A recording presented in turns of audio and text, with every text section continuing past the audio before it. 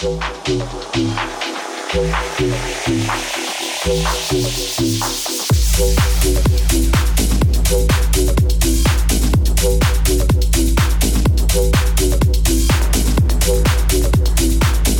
everybody, welcome back to another episode of Praxis Pedagogy Podcast. So glad you tuned in to this one. This is episode 40, the big 40, and we have Mary Burgess from BCcampus sitting down and chatting with me because Chad Flynn and Sally Vinden are away on assignment for this week, and so we want to wish them the best of everything. But we also want to say, hey, thanks to you for tuning into this podcast, because this podcast exists to promote those who are honing their craft as educators. Life is an apprenticeship, and we want to support a rising guild of educators across all disciplines and backgrounds who wish to center their praxis and their pedagogy on what really matters.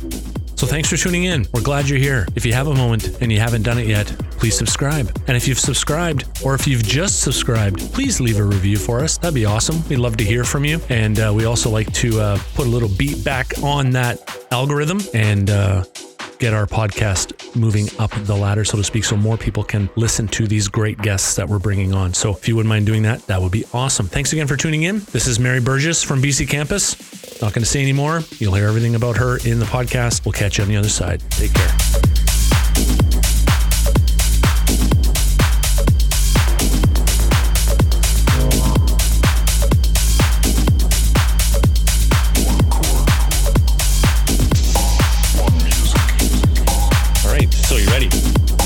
Super ready. Okay, me too. Okay, here we go. 3, 2, 1. Hey, everybody, and welcome back to Praxis Pedagogy Podcast. So glad you've taken the time to listen to us today. Today is a very special day. We have Mary Burgess with us today. Mary Burgess is the Executive Director at BCcampus. And I'll just say this at the outset for transparency and just to kind of calm my nerves a bit. Mary's my boss.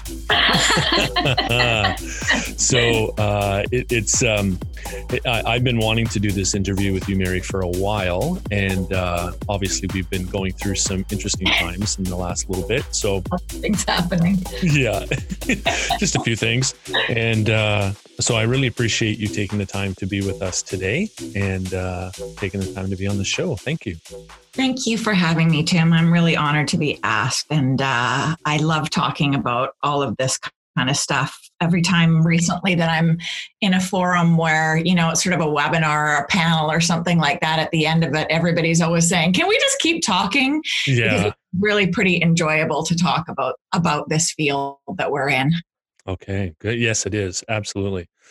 All right. So why don't you tell us a little bit about your background? And I just mentioned that you are the Executive Director of BCcampus, but give us a little bit more background on yourself. Sure. So I came to BCcampus about, I think, 8 years ago, actually, this month. And prior to that, I'd been at Royal Roads University for 10 years, 5 of those as the director of the Learning and Teaching Center there. And the other work was as an instructional designer, as well as working on the implementation of Moodle at Royal Roads in the late 2000s, which was the brand new Moodle out of the box that needed to be highly customized. That was me working with faculty and developers to do that. And then before that, I was at a couple of different places, primarily UVic, as a network administrator, because my pathway into all of this has been a little bit weird, because after getting my undergrad degree in liberal studies, I waited tables for 6 years and then decided I needed to do something about getting a different job. And so I went into this program at UVic that was called, at that time, the Information Technology Professional Program, and later Applied Management of Information Technologies. And it was sort of a program for people who already had degrees and wanted to work in the technical field, but didn't want to be sort of programmers. And so that program really was pretty influential in moving me into where I am now, in part because the co-op term that I got in that program was with UVic Continuing Studies. some of whom were doing distributed learning. And so that was really my very beginning of getting involved in post-secondary education and specifically in distributed learning. And that was in 1998. So that's sort of my weird pathway of getting here.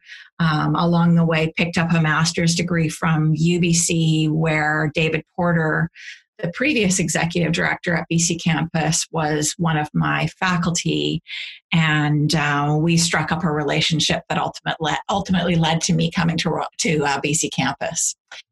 So that's the roundabout route of kind of how I got to where I am right now. Well, that's encouraging to a person like me who likes unconventional ways of getting to a goal. So I love that story. So institutions that are switching LMSs right now, which I know you couldn't have picked a better time to do that, ladies and gentlemen. You kind of know what they're going through in the sense of opening up a new LMS right out of the box. I have two things that are sort of things that are memories that make me go, ugh. And one is when I'm in a really busy restaurant and the servers are what we call in the weeds. Yeah. And the other is when people are implementing learning technologies like LMSs and things are going badly. I just have like some really strong memories of those moments. So yeah, I definitely empathize with that work happening right now, and really all of the incredible work that's happening in the teaching and learning centers right now. Those folks are really the backbone alongside faculty right now. And so, a lot of respect for those folks. Yeah, they're the unsung heroes of this whole situation that we're in right now. And there are certainly not enough of them, that's for sure. Yeah, understatement of the year right there. So you led a webinar recently. So when people listen to this, it won't be like the one that you did yesterday because it'll be a couple weeks removed. Right. But you did a webinar recently. Tell us a little bit about that.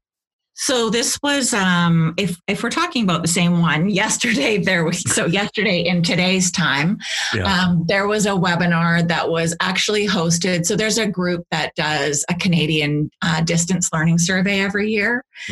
And they were hosting a webinar to talk about some results of a survey that they did with faculty just at the end of August, early September, to kind of gauge where everybody was in terms of the pandemic and their teaching.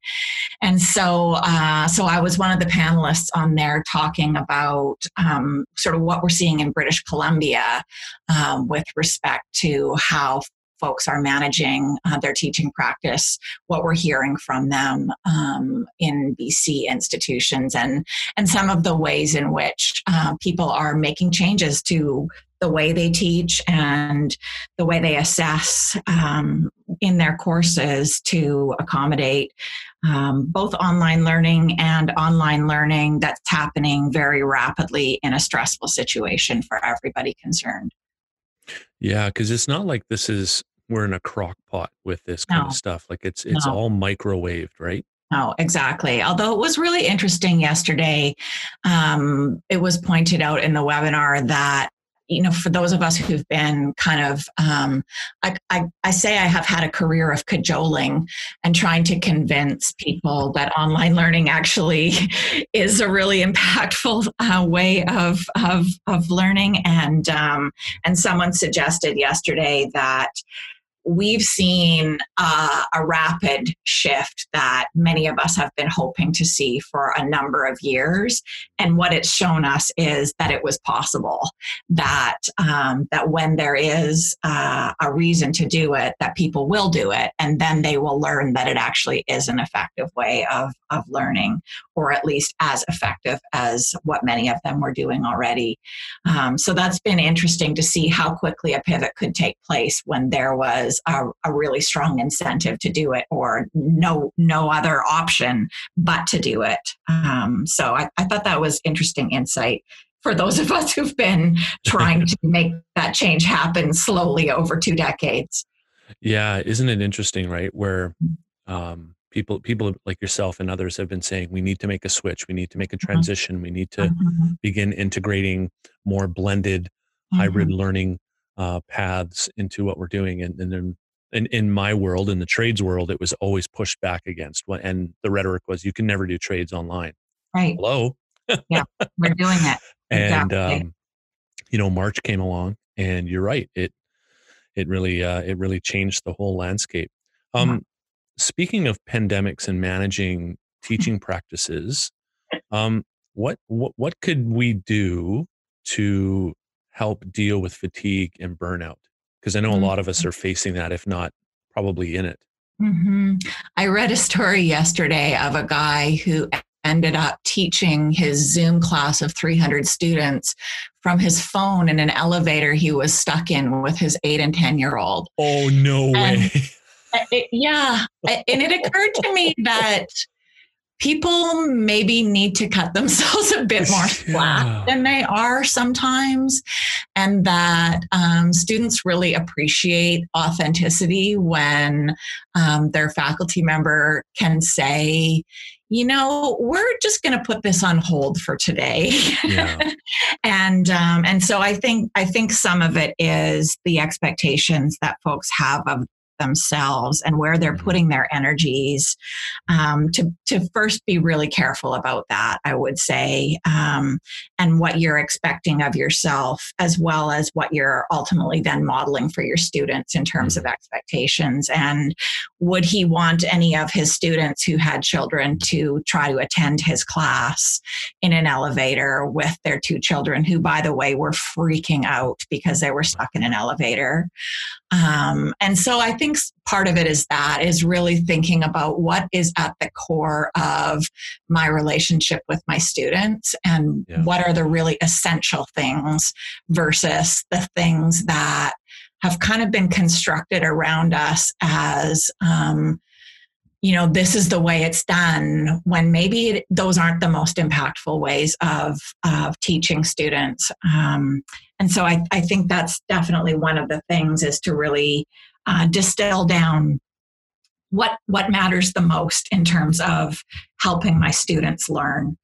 And then there's a whole bunch of things, around pedagogy, peer assessments, teamwork, things like that we've advocated for over the years to help reduce faculty load.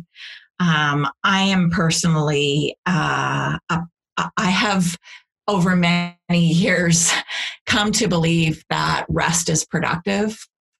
And I think we have gotten ourselves into a space where we think that maybe rest is lazy, and that we could always be, I talk about it in terms of making donuts, right? It's a product, and we don't always have to be making a product. And so I really would encourage people to think deeply about what are the most important things, and what happens to my relationship with my students and to my investment in my teaching when I give myself time away from it, to not do it, to think about other things, or to do what we would call nothing, but nothing actually is something, because we are recharging ourselves. And so I think for me, that practice has been extremely impactful, and I would really encourage others to try and think that way about it, and encourage their students in that way as well. Yeah, I love. I'm writing that down. Nothing is actually something. It is. It is. Yeah. I follow a person on Instagram. The account is the Nap Ministry. The Nap Ministry, I think. Like the fly gnat? No, like nap. Sorry. Oh, nap. Sorry. Yeah. And it really, it's not like, there is no silliness. You know what I mean? Like, it's a very serious, decolonized way of looking at rest, and the structures that colonization have put in place to encourage us not to rest. And so I've really appreciated the learnings that I've had from that person around, really thinking differently about my Protestant work ethic. Yeah, that's an interesting way that you put it, because as you're talking about that, I haven't traveled the world as much as other people have, but I have a lot of international friends, and and I have been to different countries around the world, and it's interesting how they perceive the idea of rest, Mhm. napping, for instance. Mhm. And Right? so many cultures build it into the fabric. Yeah. And I mean, the classic example is you go to Spain or Mexico, and Right. it's like, they have their Siesta. siesta in the afternoon, Yeah. right? Yeah. Well, they do it in Greece too. My Yeah. wife is from Greece. Well, sorry, she's half Greek. Her dad is from Greece, but she's been to Greece Wow. like half a dozen times because her Awesome. dad's just like that. But like they would shut everything down for like Mhm. 2 hours, and the Mhm. expectation is that you go home. Mhm. Yeah. And so their work day is extended a tiny bit, but I Yeah. mean, who wouldn't want to do that? Exactly. Exactly. Time to go home, reconnect with your family, Hmm. have something good to eat, Hmm. sleep, and then Yeah. you're recharged again instead of it's 8 hours in and you got another couple hours to go because that's how you work. How engaged are you in your work, and Yeah. how much resentment do you feel towards your employer at that moment? I don't want to be in that situation as a boss.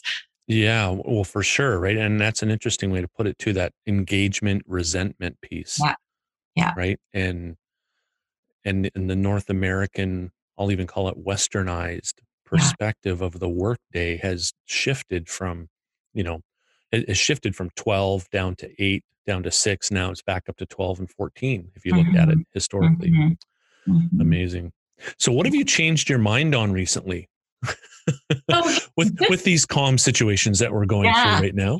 it's really interesting because I actually have had a big a big revelation recently. Oh, So it's interesting that you mentioned that.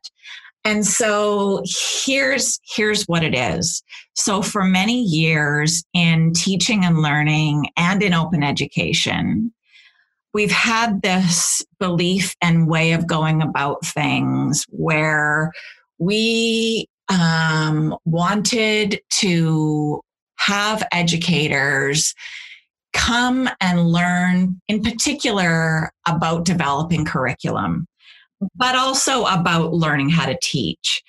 And through my work in open education, one of the research results that we know is that people don't tend to do adaptations to open textbooks. They adopt them. They want the thing as it exists. And so that, and the fact that we could never, in all my years running a teaching and learning center, it was so difficult to get people to come out to those sessions. It suddenly occurred to me as we had begun working on this work at BCcampus around creating open courses that maybe what people really do want is for us to create really high quality learning resources that they can just use out of the box, because they're doing that from publishers, right? We see them picking up fully developed courses and homework system works from publishers. We see them saying, I don't have time to do curriculum development or to do adaptation of an OER or to create new curriculum. So why aren't we doing that for them? Why aren't we creating really amazing, high quality, inclusive, decolonized, accessible, engaging, universally designed courses in subject areas and giving them to educators as open educational resources? So that sort of a few weeks ago, I've been noodling around a lot with where BCcampus is now as a result of the pandemic and where we were getting to just before the pandemic. And it's really shifted the way I think about what we need to do and the kinds of people we need to have at BCcampus, and the kinds of people we need to be collaborating with, the skill sets we need to be collaborating with. So that was a bit of a revelation for me to stop banging my head against the wall of why aren't they doing this thing I've been trying to get them to do, and say, 20 years is long enough to bang your head against that wall. You need to figure something else out here. And so I'm starting to think about what would that look like if we were creating an amazing first year biology course that could be used across BC institutions and kind of build a collection of exemplars. The other reason for the change, I think, too, was that I, throughout my career up to very recently, have seen people saying, does anybody have a really amazing online course I can show so-and-so so that they'll understand? And nobody ever has one. And so I thought, why aren't we creating exemplars? Why don't we have these things to show people?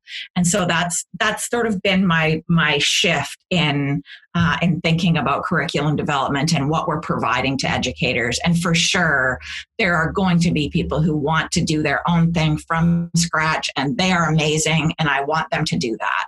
But the vast majority don't have that time or inclination. Their skill set and expertise is in a discipline, not in teaching and learning. And expecting them to develop the skill sets that we have when we've gone to school to learn how to do this work it doesn't match up.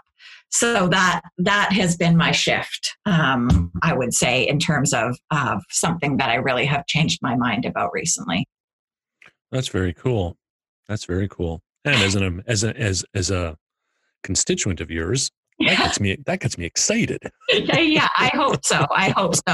It's been really incredible. I think we couldn't have been luckier at BCcampus to have the complement of staff that we had when we went into the pandemic, because never have we had more expertise in instructional design, curriculum development, open educational resources. Like, we have the right people to do this work and figure this out at BCcampus right now.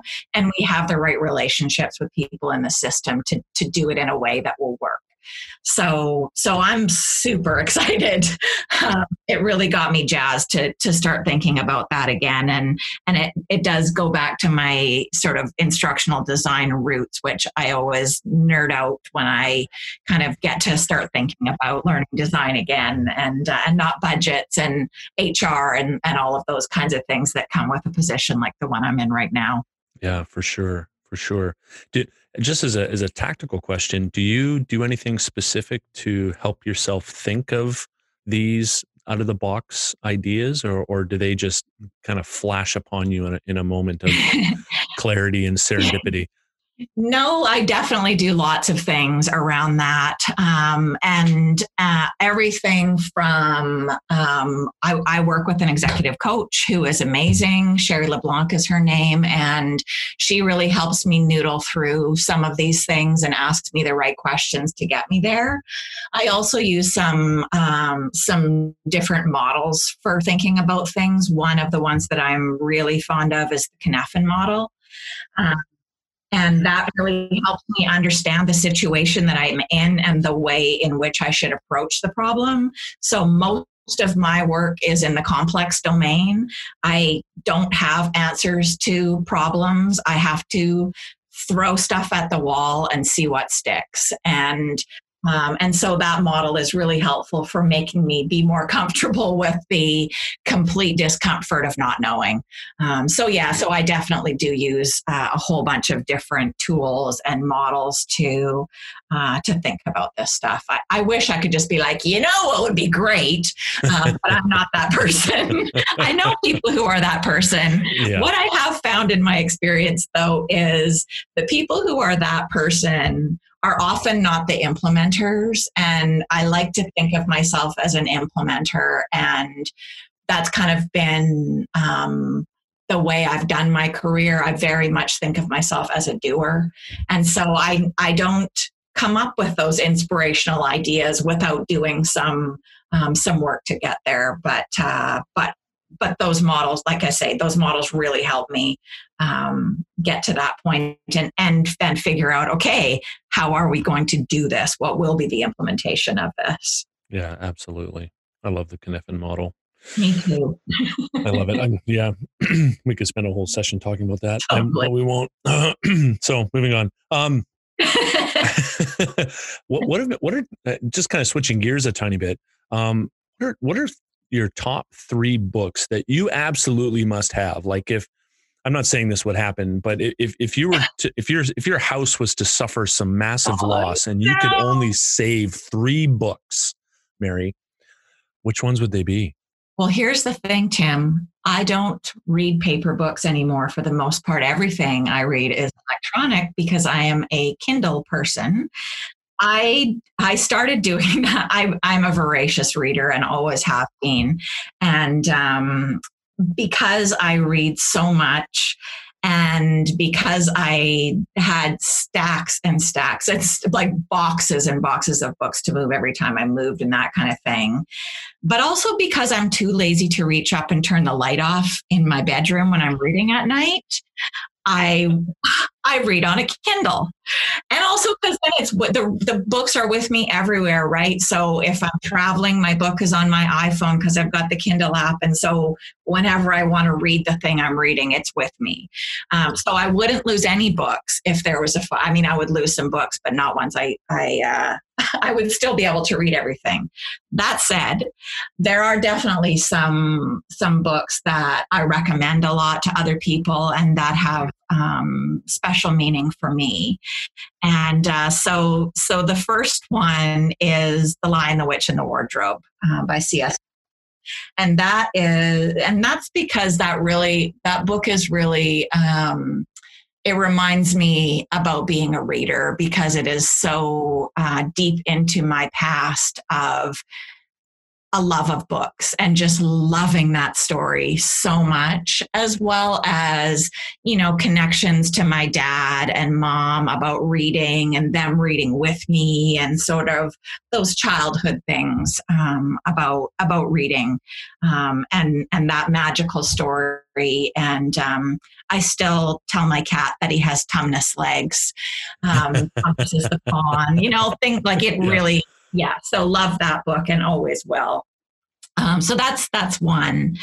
The second one is Dune, and I again I'm not a sci-fi person normally, but for some reason, as a teenager, reading that book really had an impact on me. And the funny thing about it is, I read that book, and then when the movie came out, it was like exactly the way I pictured everything. It was perfect.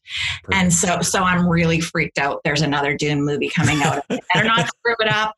But yeah, again, just sort of like this pathway through my life of being a reader and things that have really stuck with me as stories. I love a good yarn.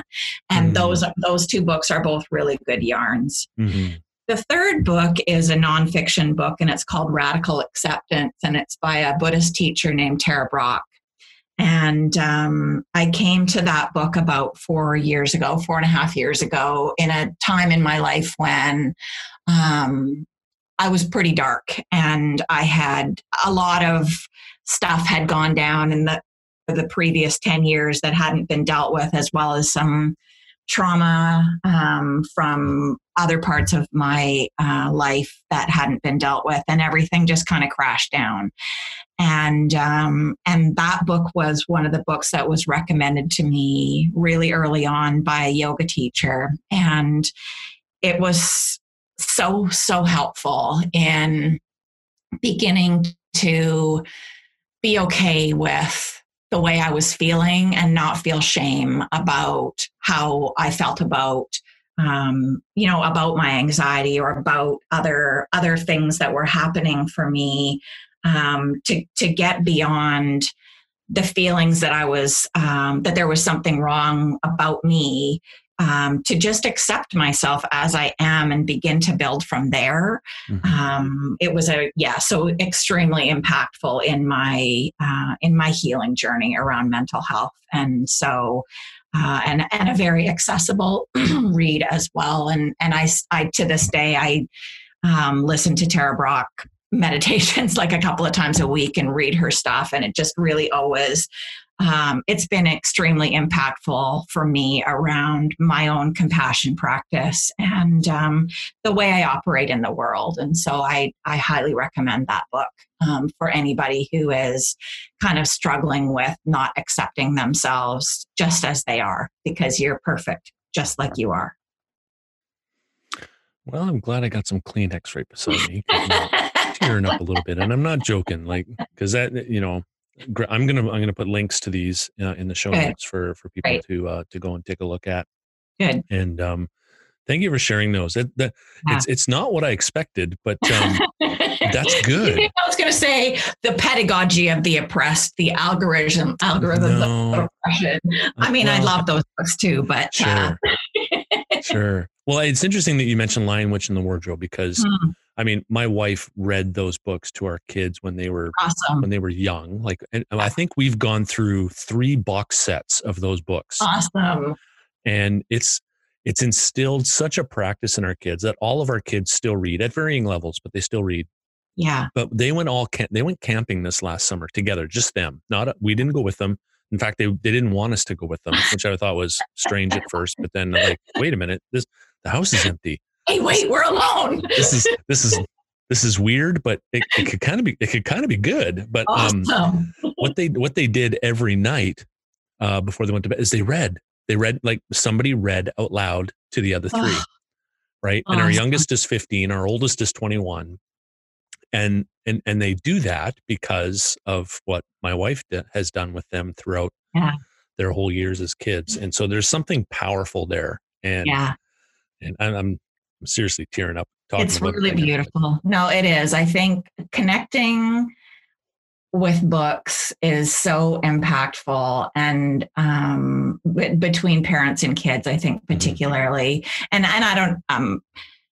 Yeah, obviously, it's not like that for everybody. But for me, as a kid who, the house I was raised in was quite British in the sense of like pretty cold, emotionless. But those moments of connections with my parents around reading are with me today still. And so I really, it's so important, I think, to have those things that you can connect with your kids on. And that is really beautiful, Tim, that your kids do that for each other. That's incredible. Yeah, it makes me want to cry. Yeah, I bet. Damn them. Yeah, let's move on. Trades people. Anyway, I won't go there. So speaking of writing, you co-authored an article not too long ago with some lovely people at BCcampus, and I think there was one external to BCcampus in that group. Yeah. The article was about exams and how we approach assessment. So tell me a little bit about that and your thinking around that. Mm-hmm. So I have had a hate on for exams for a number of years, and like, I'm not even going to sugarcoat it.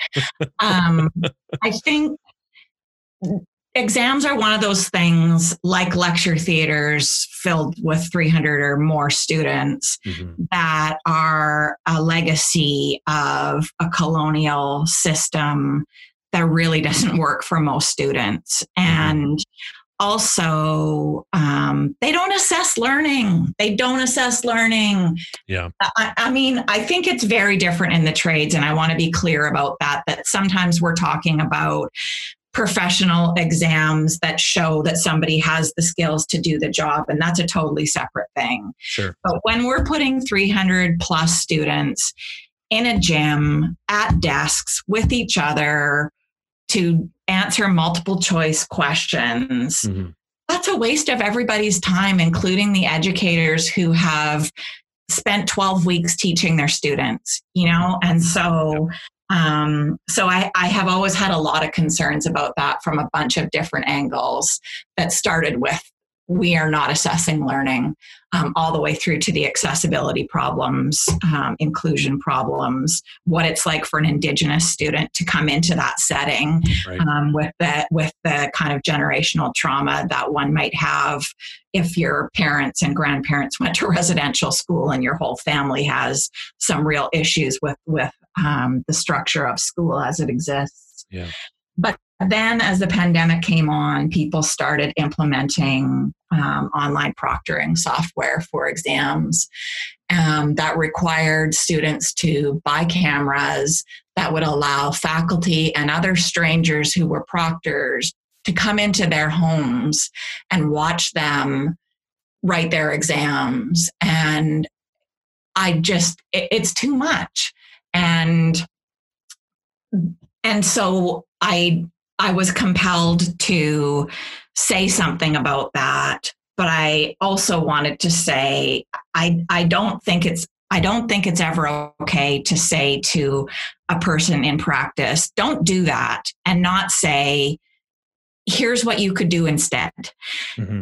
And so that I really wanted that to be the focus of exams, is not, you're all a bunch of idiots for doing this, but really, you might not know that these are some of the problems that happen with exams. And here are some of the cool things that people are doing instead of doing that are equally impactful, that will help you have a more authentic relationship with your students, that will help them learn better, that will help you assess whether they learned better. So I did a whole bunch of research and connected with my amazing colleagues at BCcampus, as well as a couple of other colleagues, Jess Mitchell and Sue Donor, who are also experts in accessibility and inclusion, to kind of get a gut check on where I was headed and to get suggestions for articles and research I should be looking at to fill in the gaps in the article. So that was why I felt compelled to do it, and kind of how it came about.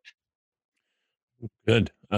Yeah. I mean, it was a really good article. And I don't just say that because you're my boss. It was a really good article because I always appreciate anything written down from people who take that extra step of, like you just said, you're doing something wrong. Mm-hmm. Stop doing that. Yeah. But here's something that you could be doing differently that would get you on the track to doing it better. Yeah. And it's really it's a healthy approach, right? Because if we go to the doctor and they just say, stop doing this. Yeah. And you look at them and go, okay, right. well, what next? And they're like, well, you figure it out. There's the Goog. You can go out and check this out. And yeah, totally. That doesn't do anybody any good. I think there's a lot of people don't know what they don't know, right? And there are a lot of educators who are teaching the way they were taught, and they were taught to lecture and give exams, and that's not their fault. Yeah. And so I think taking an appreciative approach about what they're doing and not saying you're so stupid, but really, I'm seeing this more and more. Our indigenization work is another place I see this, is people are doing things because that's what they know right now. So let's give them information and help them, and then they'll be able to do better. Yeah. I call it the apathy gap. And, because you said it, you don't know what you don't know sometimes. And, as a new faculty member, 11 and a half years ago, I walked into a situation. I'm like, okay, I don't have anything. What do you got? Mm-hmm. And they're like, okay, so here's the curriculum. Here's what you should do. And oh, by the way, here's a bunch of exams and this is how we do it. Yeah. And you inherit it and you're like, okay, well, this seems to be working for the rest of them. It's probably going to work for me. And in essence, you don't even know what you're doing in to a degree, because you see everybody else doing the same thing and it's working, and you don't hear of any problems.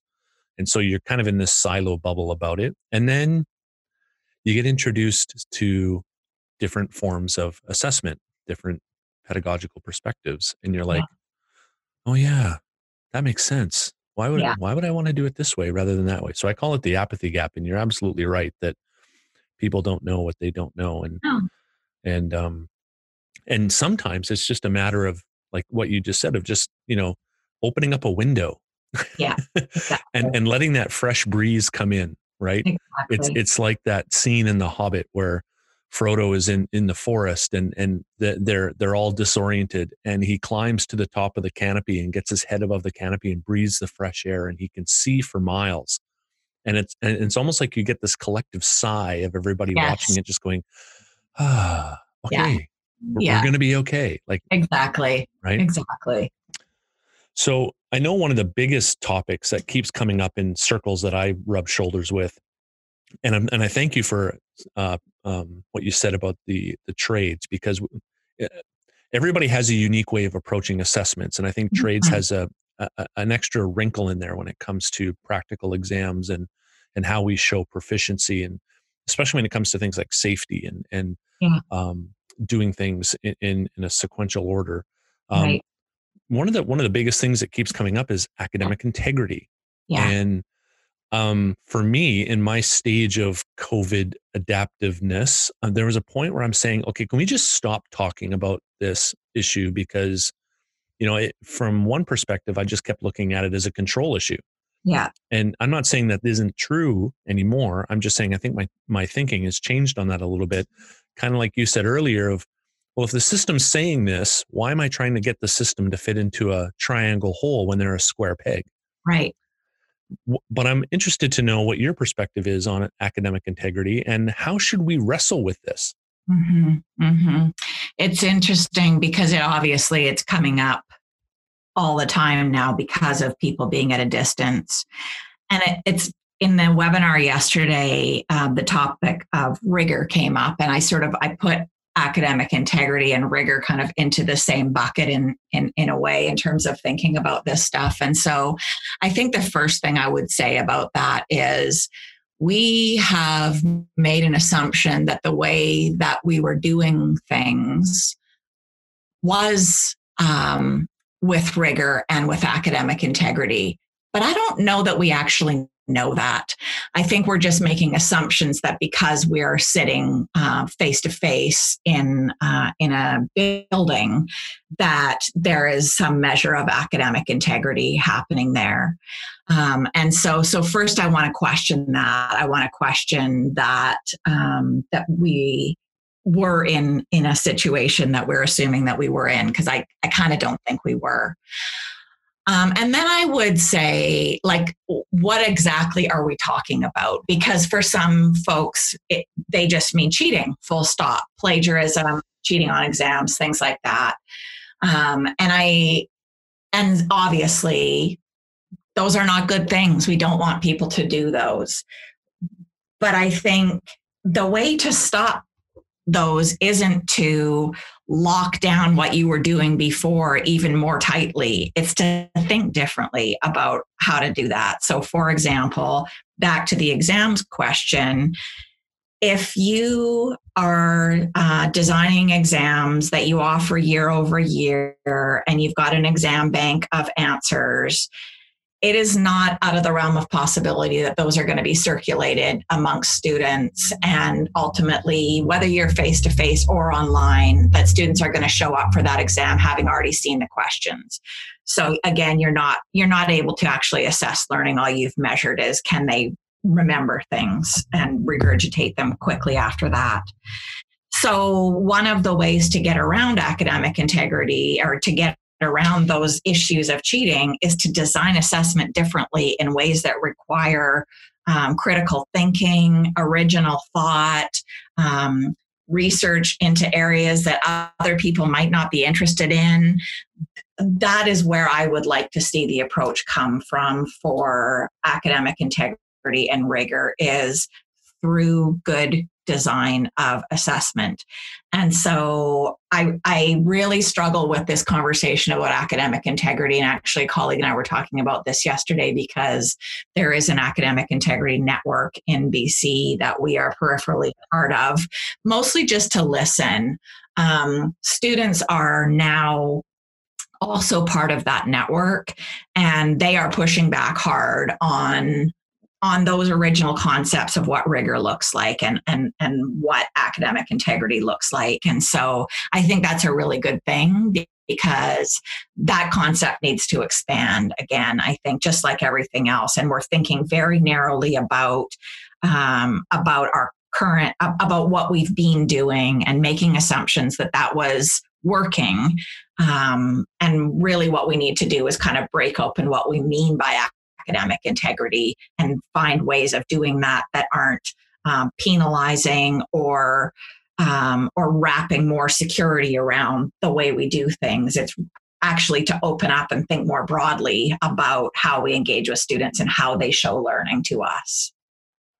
Yeah, I didn't know that there was a community of academic integrity. Mm-hmm. Yeah. That's good. I I think that's good. I'll have to think more about that. Exactly. And think about, okay, what's the purpose and mandate of that? Yeah. Yeah. Um, but at one level, that's really brave of them to open it up for students. Absolutely. Absolutely. And I think so that to me is the beginning of really expanding the thinking about this is having students on there to talk about their perspectives and inviting people like BCcampus staff to be there to kind of, think differently about what this might look like. And it's not like there are a whole bunch of, I don't know, like I picture accountants, like they're not like a bunch of bean counting people going, this is how things have to be. They're educators. They want to do well. But again, they know what they know. And so I'm super glad that they have invited other perspectives into their conversations. Yeah. Yeah, me too. I mean, I'm excited about that just to hear it, but I'd have to think and dig a little bit to get on board fully with a academic integrity group. Kind of sounds a little scary. It really does. Yeah. So to put your ID hat on a little bit, and from the perspective of a dad whose youngest child we are finding deals quite well. How do I say this? She suffers from anxiety quite a bit. Yeah. How do we deal with test anxiety? Because I know I've seen it a ton in trades where, both men and women come into our class. They're great students. Like, they know how to do things with their hands. They're great thinkers. They're just good people, and they care about what they do. But somehow it all changes when they have to write an exam, and it's like it's almost like they just literally shut down, like a steel gate comes down in front of them. That is literally what's happening, actually. That's the thing about it, right? Is for some people, and this, I referred to this in the exams article a little bit, but one of the places that I've been really interested in looking at first for my own healing and learning, but now as a way of understanding learning, is we have a system in our bodies that communicates with itself and with each other.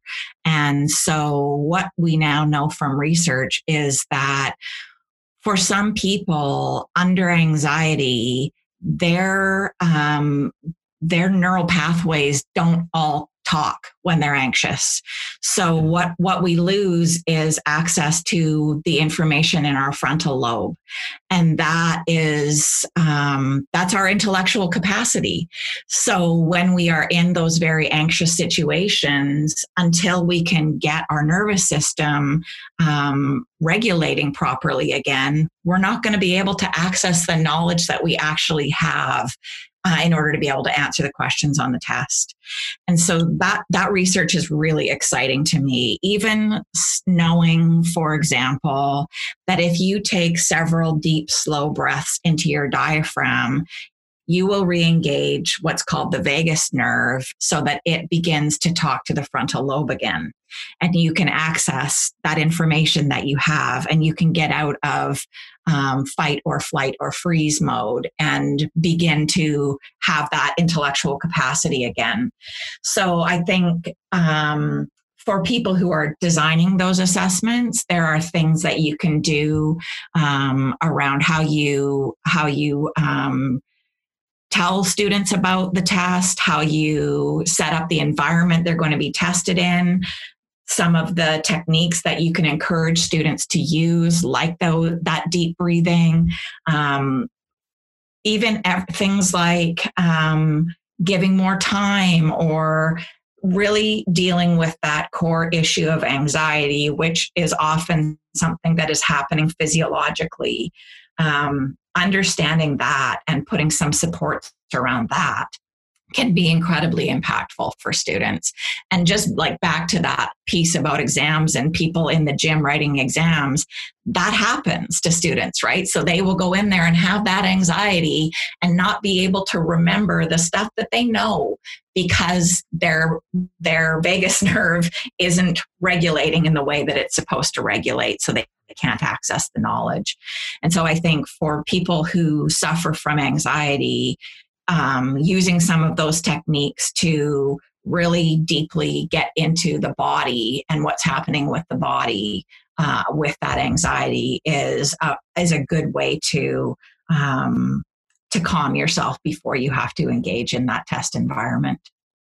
Oh, that's good advice. That's really good advice. I'm writing a whole bunch of notes down because Yeah, it's been really, Dr. Stephen Burgess is the guy who's done a lot of the research into the vagus nerve stuff and really understanding what is actually happening chemically, physiologically within the body, and therefore how can we approach this? And it's so cool because people know, like Buddhists have known this for years. People have known that deep, slow breathing does good things for your body. And so to see that being borne out in scientific research that will then be respected by Western learning communities is a really hopeful thing for me, I think, as a person who is concerned about others with anxiety, who also has anxiety. I like it when people learn more about how to deal with anxiety. yeah, for sure. And you make a good point that the westernized culture, I think, has a lot to learn from a lot of different cultures, especially Totally. those that come from a religious approach to stress and anxiety in the world. Yeah. And there are a lot of different systems that have meditative practices, and it's kind of a no-brainer, right? Yeah, it is. And yet you look at westernized, I'll just you look at the West Coast mentality of, Cascadia even, and it's just go, go, go, go, go, go, Yeah. go, go, go, go. Yeah, And, exactly. the mantra of I'll get enough sleep when I'm dead Right. now becomes just the norm, right? And Yeah. I think Yeah. one of the spin-offs from COVID will be how well do we address these issues? Because I think there will be some kind of mental health crisis come out of this, especially in faculty, Yeah. because I was just talking to somebody yesterday, and they said, I still got 6 weeks holidays left and I have to take them before Christmas. God. And I'm counting and I'm like, You- friend, there's only like 10 weeks left in the year. Yeah. Yeah. And they're feeling pressure from their administration. They're feeling pressure from their family. Yeah. And they have good reasons for not having taken their holidays in the summer, Mhm. for no brainer. But Yeah. on top of everything else, they're worried about that. And, Yeah. and I've said to them, I said, you're worried about when you're taking holidays. Like, Yeah. just think about that for a second. That's awful. Yeah. And they just said, yeah, like and so what are you going to do? Right. Yeah. And they had a few suggestions, and, all healthy, mind you. And so all good that way. But, Yeah. No, it's hard. It's hard. And I think, it is one of because I'm reading about this stuff all the time, and it's very much a personal interest, and sort of forcing that thinking onto people at BCcampus. And I sometimes get, and even just living where I live, I get into my little bubble of, these are the things that we do to make things better. And then I go out into the big world and realize that most people aren't doing those things, and most people aren't understanding their own bodies. And it's an opportunity, right? So then it's great. I'm in a webinar yesterday that has people from across the country, and I can allude to some of these things and hopefully influence somebody to do one little thing differently that day, that leads to something. It's a ripple. So, so you talking to your friend and saying, hey, this is nuts. Hopefully that has some impact, which will then have an impact on their family and others out from that as well. But we have got to spread the word that it's okay to rest. yeah, no, exactly. So what are your thoughts as an ID specialist, going back to your core, Mm. as an ID specialist, what do you think about the specialization of roles within universities and colleges when it comes to educational developers? You mentioned this earlier, that as ID specialists, you've gone to school, you've got Yeah. undergrad, even graduate degrees Yeah. in your field. What do you think about the blending of roles in this process of educational development? I think think it's awesome. I think it's great that there are lots of educators who are interested in pedagogy and interested in increasing their skill sets and understanding that. And it's kind of a perfect situation, right? Because they are the ones who are in the position to learn something, try it, see if it works, adjust it, evaluate it, try it again. So I am all for that. I do think that instructional designers for many years have been not respected in the way that they should have been, and obviously I have some bias there. But these are, as you say, these are people with graduate degrees in how people learn and how to help people learn. And I don't think that expertise is always appreciated or respected. And so, just like everything, I think it's fantastic and we want to spread the skill set around and increase everybody's skill set. But I hope that that's not at the cost of belittling people who have spent their careers and their education becoming experts in this field. Yeah, I love your answer because, I mean, I don't have a degree in instructional design, and I probably won't be getting one. Come on, what do you got? Come on, Tim, get going. Well, I have other educational aspirations. Actually, I'm this may be the first time you've heard this as my boss, but I have a deep desire to get a PhD. Oh Lord, Tim. Yeah. Yeah. So everyone listening, I'm going to be going into a second conversation with my boss after this recording is over. So think about me, and if you don't hear from me for a little while, then we're still all good. But we are all good. I would encourage you to think deeply about the meaning of that for you before you do the work. Yes. Yeah. Yeah. Well, Mary, trust me, I've been thinking very deeply about this. Yeah. But what I was going to say is, I'm thankful that what you said, because there are people in my discipline, trades, who have been learning a lot about pedagogy, curriculum design. Mm-hmm. And there's one of the challenges is siloism. And, right. And for a long time, there have been, I'll just call it three silos. There's been trades vocational, there's been academic, and then there's been teaching and learning centers. And in some situations, at some institutions that will remain nameless, there's been some great work done in lowering those walls. I would also say, with a fair degree of love and humility, and I'm just reporting, not judging, but the situation that we're in now has almost, in some cases, allowed those walls to get higher. Yeah. And it breaks my heart, because I'm a very collaborative person, and I believe that together we are stronger, that we lift as we climb, and sometimes others lift us as they climb, and we're missing out on a lot of great things that could be done because we're too afraid to take a brick out of that wall and allow somebody into that realm. And I'm not just talking about one silo, I'm talking about all of them.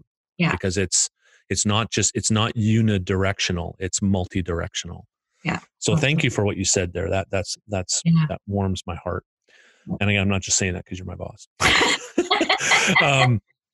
Thank you so much for taking the time to be with us today, and to give us such great words of wisdom and experience, and to be vulnerable and open.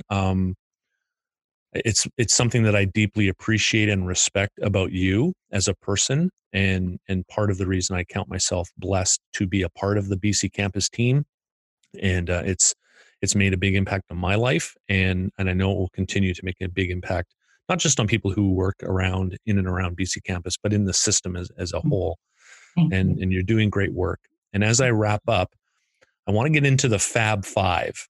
Okay. And they're just 5 kind of rapid fire, short answer question answers for us to kind of put a big bow on this. And, all right. And then we can say thank you at the end. Okay. So you ready? Yep. Okay. Favorite movie? The Big Lebowski. Of course, dude. Of course, dude. Dude, how many times have you seen that movie? Oh, I don't even know. Yeah. But more triple than digits? Probably not triple, but definitely getting up there. I mean, I can pretty much do the dialogue word for word as we watch it. So other people don't want to watch that movie with me, except our colleague Dave Shakowich. It's also his favorite movie and one of the things we connect on. So Dave and I could probably be pretty obnoxious sitting there watching that movie with other people. Oh, mercy. I've seen it once and I didn't get it. But I hear that's again. That's the thing is it's there are so many layers, dude. So many layers. That's hilarious. Okay, favorite food? Chips. Sorry? Chips. Oh, chips. Any kind of chips. Give me the chips. All the chips. All the chips. Yeah. Just close your eyes and totally. All the chips. I love chips. They're crunchy and salty and good. All good. Beautiful. Favorite band? That's a tough one. Favorite band. I mean, I think I'm going to I'm going to say Santana. And that is in part because my favorite song of all time is Oye Como Va, and I love their version of it. And I've seen them live, and I think Carlos Santana is one of the most amazing guitar players ever. So I'm going to say Santana. Okay. Nice. Yeah. Okay. Favorite tech? Favorite tech? Well, I just got an Apple Watch for my birthday, and so that is definitely currently my favorite tech. I held off for a long time, but I said to my husband in July, if you wanted to get me an Apple Watch for my birthday, I wouldn't be too mad about that. So he came through, and I have really been enjoying having reminders to take a breath, reminders to stand up, reminders to have some water, all of those things that I forget when I'm getting going on things during the day. And it can help me stay on track with the things that help me feel well. Very cool. Very cool. Favorite teacher? So I'm gonna break rules and give you two of them. Okay, good. The first is my grade 2 teacher, Buffy Ainsley, Elizabeth Ainsley from Bench Elementary School in Cobble Hill, BC. She was amazing and just was such a caring educator. And I remember standing next to my friend Terry Ledger crying because we wanted Miss Ainsley to teach us how to write cursive so badly, and she did. So her, and then the other one is Dr. Ian Johnson, who was he was a faculty member in the program that I did at then Malaspina College, now Vancouver Island University, in the Liberal Studies undergrad program. And he was sort of my faculty mentor through that program. And it was at a pretty rough time in my life. And he really was the person who kind of sparked me around critical thinking and being just really interested in academic life and thinking deeply about things in the world in ways that I hadn't before. And I have so much respect for him as a human being and as an educator. So those are my two favorites. Perfect. That's awesome. Thanks again, Mary, for taking the time to be with us. And I know that all our listeners will have a tremendous amount of insight from what you shared with us today. So thanks for taking the time. Thank you so much for having me, Tim. It was really fun chatting with you, and really, really think hard about that PhD. I'm telling you. Yes, ma'am. I'll be on that. Okay.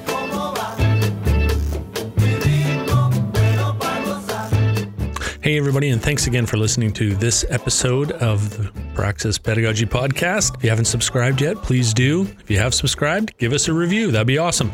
All the show notes, links, everything mentioned in this episode will be available on the website, praxispedagogy.com.